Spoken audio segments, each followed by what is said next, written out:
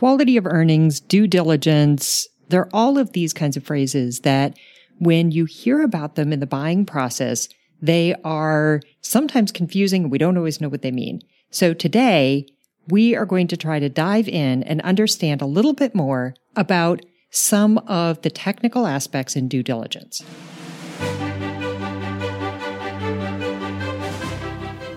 Welcome to Right in the Middle Market, a podcast about pragmatic perspectives on running, growing, and selling your business.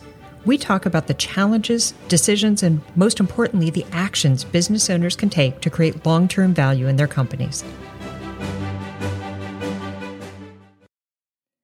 Welcome to Right in the Middle Market. Today, I am so excited to have a guest here with us. We have Cheryl Aschenbrenner, who is the co-leader and partner of Sikich Advisory Services. Cheryl, welcome. Thank you. I'm so happy to be here with you today. We're excited to have you.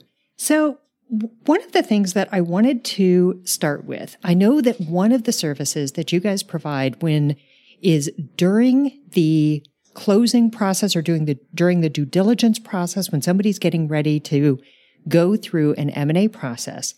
And you do a lot of the quality of earnings as part of the due diligence. So first of all, people hear about a Q of E or a quality of earnings. What is it? Simply put, a quality of earnings is really a deep dive into understanding the business and a report to lessen those surprises or skeletons in the company's numbers. Values or multiples for which a sale is based on are often constructed on a multiple of EBITDA, or now more commonly referred to as EBITDAC, which is earnings before interest, taxes, depreciation, amortization, and now adding in COVID. And how it affects as well on the earnings. So a Q of E really focuses on the adjustments of that company's reported EBITDA and its sustainability or the quality of the company's earnings. Okay, so basically, as we're getting into due diligence, a Q of E is designed, let me make sure I understand this. A Q of E is really designed to help understand if we're basing the entire valuation and the sales price off of that EBITDA, is it really what we believe it is, what both sides believe it is?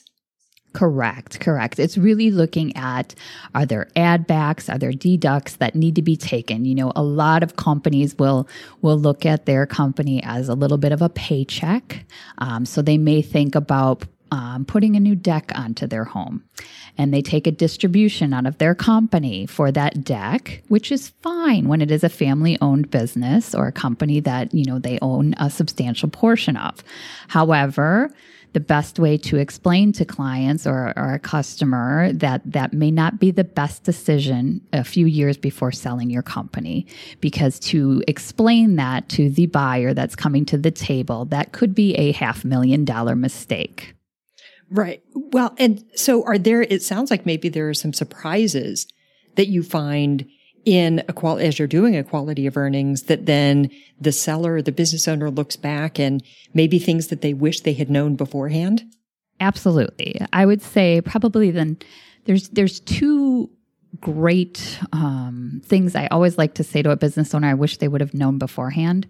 One is the true value of their company. So a recommendation that we always give to clients is to do a valuation at least every 2 to 3 years. That can sound overwhelming, but a lot of times a big break in a potential sale can really come from what the true value of their company is versus what they believe is the value of their company. So coming to the table with two different numbers can be quite distributionally obvious and can really change a person's mentality. I would say the other thing that's always key is bringing the whole family to the table when there's a potential sale or buy of a company or even just a portion of it. Because if it is a family-owned business, it affects the entire family. So that that husband or wife or significant other may be sitting at home or in another position outside of the home. It can be quite a surprise when someone doesn't have an office to go to every day or something to run. Or if there's children in the business, sometimes they have the assumption that maybe that company was going to be theirs someday and maybe isn't going forward. So those are two really key aspects, I think, prior to thinking of even going to a quality of earnings sort of stage or looking to sell your company or buy. Well, and I think, Cheryl, what you're talking about is a great example of where the quality of earnings is not just an abstract accounting tool. It really is an integral part of the process. And it sounds like you guys really have a chance to become part of the team, part of the M&A team. That is so spot on. We don't like to say a quality of earnings is a selling tool, but it truly is, because a lot of people think I have an audit or I have a review done of my company every year. What are you saying? But an audit or a review is really, it's an attest service. So it's in GAAP format. So it's just telling you what the professional standards need to say. A quality of earnings is, again, looking at that quality of those earnings. What things are in there that are not a testament to that true company's value? So, all right, you've convinced me a Q of E is a good thing to do, right? But aren't Q of E's only for big deals? It seems like, this is something that's a nice tool to do if it's a nice big, and what relevance is there really in the middle market? Even pre-pandemic, right? Obviously, life has changed a little bit for the majority of companies out there. These even before it, these are not large company type reports. It just, everyone, when you make the decision that you want to sell or buy a company, you want to do it fast, right? So there's always hiccups in the road. There's always a skeleton in the closet, as much as you don't think. We can really help to we always like to say we can make you more money with that quality of earnings. There's statistics you can pull. For every dollar you spend, you can probably gain at least $10 to $20 more by performing that quality of earnings, because you pull so much off the table as far as time spent with other parties that will be involved and mixed into the magnitude, be it attorneys, accountants, insurance agents. Time is money. We all know that, right? Time is money. So the shorter we can make that window is really relevant. And, people say, well, what is a quality of earnings report? There's so many different avenues to that, and you can scale those to any budget. So, once you know what those add backs or deducts are, or what you think are the multiples that you're thinking you're coming in with, you can pull those out pretty quickly and budget to any sort of tactic that you're looking for. Is there a minimum deal size below which it just is really hard to make the numbers work? Honestly, no. I would say a lot of times, even just different industries, if you look at like a construction type company, sometimes the smaller deals actually wind up taking more time because the quality of those financial statements probably isn't of the magnitude of the larger corporations. So you can find yourself, or they're using ERP systems such as Excel or QuickBooks. So a little bit less of an astute ERP system. So when I said construction contractors, percentage of completion, there's a lot of things there that, we can pull and look at margins and pricing and how they're valuing their actual bottom line earnings. So this is one big area that I know you guys work in around due diligence, is around the quality of earnings. Do I remember that Sikich also does work around technology due diligence? Correct. Tell me a little bit, what is technology due diligence? So it's interesting you ask that, because there are so many aspects to technology due diligence, right? You can look at, we usually do like a series of site visits. We'll do interviews, we'll do tests, and basically we're assessing that IT environment. So during that, we'll look, are there existing capabilities? Are there risks out there? Are there areas of concern? But then also, there's areas that could be an opportunity that maybe could be leveraged. We look for those potential hidden costs, maybe gaps, or anything that might materially impact that target company with the overall health of that IT function. And then there's also, the personnel that they have. So looking at their workforce and what strengths or weaknesses they may have, or again, those leveraging capabilities by putting two companies together. So it sounds like when you're doing that, you may find some gaps in technology. So are the things that you find, do they always negatively impact a deal, or might there be a positive impact to a deal as well? Absolutely. Honestly, we probably find more positives than negatives usually. I would say the only negatives that usually come out, I shouldn't say only, but some of the negatives that may come out are breaches that weren't there when the transaction was happening. So there's a huge positive spin to that. Without that IT due diligence from that prospective seller, they wouldn't have the opportunity to come back and say that breach was there, and our IT due diligence personnel can actually have that picture of what that system looked like and prove that that breach was there. So not taking away from the working capital of that new buyer. So huge positive. Yeah, that would be really important. And I think I guess, Cheryl, when I think about it, that one of the things that we always strive for is to say, look, it's really much better if there's no surprises on either side, if there's really good transparency, and because that's what allows there to be a good deal. And quite frankly, and especially in the middle market, a lot of times there's a relationship that will continue for a period of time after close. And we always tell our clients, it doesn't do you any good to try to hide things. Yes, we want to always put our best foot forward, but to try to hide things, just not only is it obviously dishonest, but it actually doesn't serve you well in the end. I couldn't agree more. Full transparency is probably the easiest way to win that deal and keep that deal positive. Because ultimately, what are we looking at? It's working capital, right? So again, EBITDAC is going to be quite different, because there's so many different things that are going to come into diligence going forward that, we're really going to have to take hard looks at and be honest about. So I want to come back to that concept, but let's take just a moment for a word from our sponsor. Right in the Middle Market is brought to you by SLS Capital Advisors. SLS Capital Advisors is a boutique financial advisory firm working directly with middle market leadership to tackle critical growth opportunities, including exits, mergers and acquisitions, and access to capital.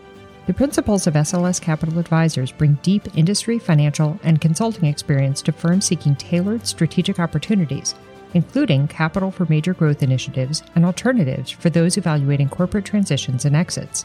SLS Capital Advisors services include managing effective exits and sales processes involving sophisticated buyers, such as strategic purchasers, financial buyers, and operator-to-operator transactions, and raising capital to fund our clients' growth, including debt and equity elements.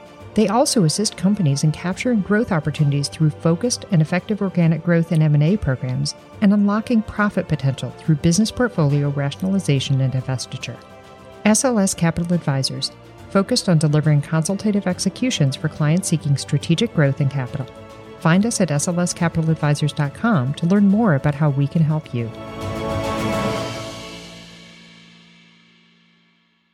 Welcome back. We are so pleased to have today a conversation with Cheryl Aschenbrenner from Sikich Advisory Services, and talking a little bit about some of the surprises that you find in due diligence. And you were talking a little bit about EBITDAC. Tell me more about EBITDAC. You mentioned that at the beginning, but practically speaking, so EBITDAC, where folks are trying to factor in the impact of COVID to how they're thinking about the valuation of a company. How are you seeing this actually take place in a practical terms? We always try to be really pragmatic here, right in the middle market. So in pragmatic terms, what does this look like? I think there's going to be we're going to see a lot more QofEs being performed. I think in almost every transaction. There's just on a go forward basis, there's so many changes due to the pandemic. Just thinking off the top of my head, there's the CARES Act financing programs. How are those affecting companies that are out there? The supply chain disruption, be it internally or externally, concentration of vendors, customers, just the employee welfare and how that's affecting their personnel and their employees, expenses that have been delayed or maybe increased, with cleaning and things of that nature. Are there things that have happened there? Just delayed capital expenditures, delayed repairs and maintenance, cash conversion cycles are going to be huge. Just looking at what are the opportunities or maybe possible repercussions that may arise post-acquisition. So true working capital structure is going to be the new regime. And I think there's going to be a lot of importance and scrutiny placed on, what is temporary and what's actually now permanent in nature. It's interesting that you say that. In one of our earlier episodes, we talked a little bit about being in the middle of a pandemic. Is this, a good time to sell your business, a terrible time to sell your business, or somewhere in between? And one of the things that we put forward was the idea that if you understand the impact, or to the degree that you can understand the impact of coronavirus, that you can factor that into deal structure. Would you agree with that? Or if not, what else would you put forth? I think we're going to see a lot of change in deal structure. We're already starting to see some of them coming through, that being a little less cash being placed out there, a lot longer earnout agreements. And I don't want you to think that those are negative. I think actually, as a seller, I would be more excited about a longer earnout agreement because, again, we don't know what's considered temporary versus permanent. And you may see a lot more equity being left in the company for yourself, which could be a positive or a negative, depending which side of the fence you're on. So let's come back to talking about due diligence in general.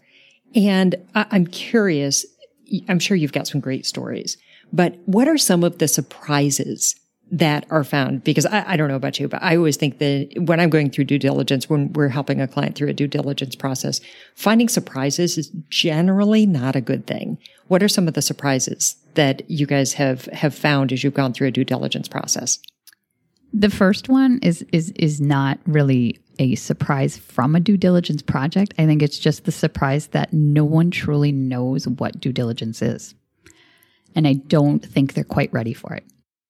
It's very intense, but you also have to remember this is probably one of the most monumentous occasions in your life, in your history. I mean, the company that you have is probably your nest egg, your baby. And if you think about it, it's without due diligence, it could be one of the most costly mistakes you make, or it could be one of the most financially rewarding.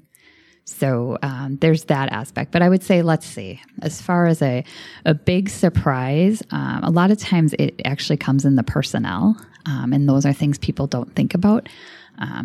We do a lot in the regime of the manufacturing space, just based in doing a lot of due diligence on Midwest companies.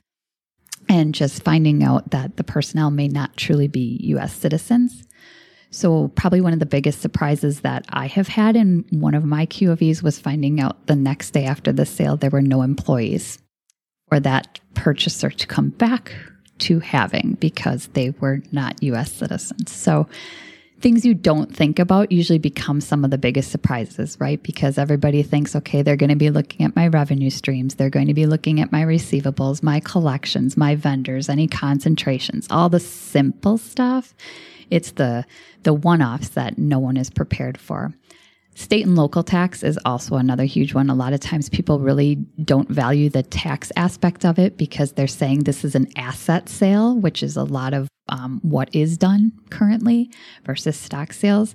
And those leave trailers and can cost quite a bit. So I want to go back to something you said a few minutes ago, which is that one of the challenges for people going through this for the first time, which again, let's face it, most middle market business owners will go through this once in their lifetime, maybe a couple of times, but this is not something they do frequently, which is part of where we try to demystify this process a little bit. So can you give us just a quick overview of what is that due diligence process? What should business owners expect as they go through and enter a diligence process? Correct. Yeah, no, good question.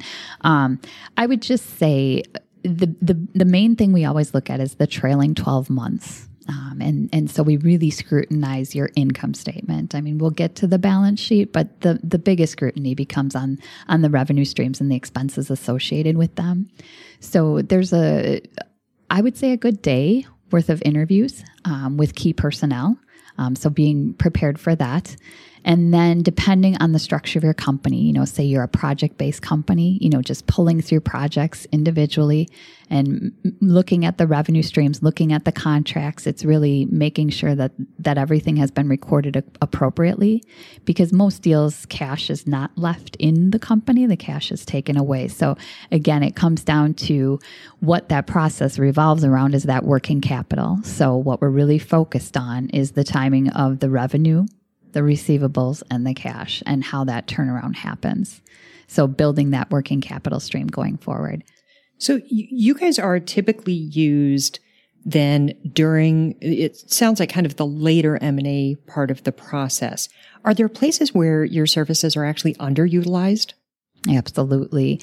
I think as you can kind of hear today, we're not always about just putting out that QOV report. It's really getting educated. I think that's the one thing that a lot of business owners really need to educate themselves as to what type of transaction they're looking for. There's so many opportunities out there. Is it a strategic buyer? Is it a private equity? Is it a venture capitalist? Do they want to work with a broker, an investment banker?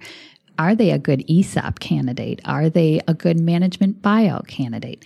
What is an asset sale versus a stock sale? So underutilized is just sitting down and educating yourself with someone such as myself who has, the rapport to know what all those different terms are and how that affects that individual personally, because all of them have different tax ramifications. And I know certainly, from our perspective, Cheryl, that we always try to think of, and we always try to think about how do you pull together for a client who's going through this process a team who is really there for the client. They're really there to help that seller make sure that the transaction is as easy as it can be, but that really gets to the objective that they're looking for. And so I know that, one of the things that I know Sikich does really well is to be a collaborative part of that team and really there to support the seller and the buyer to make sure that the transaction comes out the way that they're hoping for. Thank you so much for saying that. And it can't be said enough. We understand that a lot of times we're coming in as a new partner to these clients. We're not looking to replace their accountant or their tax advisor. You just have to understand that there are people that do this day in and day out and they're really there to help. It's really looking for that perfect bedside manner partner that's going to be with you, because we do a QOV process, any sort of due diligence. We're very involved. You get to know us very well. We get to know you very well, intricately. So again, not replacing anyone. We're just looking for that special transaction to assist them. So that here at Right in the Middle Market, we are all about pragmatic advice and insights. So in closing, I'm going to ask you, and you've given so many great tips today, but in closing, if there is a business owner out there today who's listening, who's thinking about selling their business, maybe in the near term, maybe a little further out, or maybe they're already starting that process, what are 2 actionable things that you would suggest that they could do?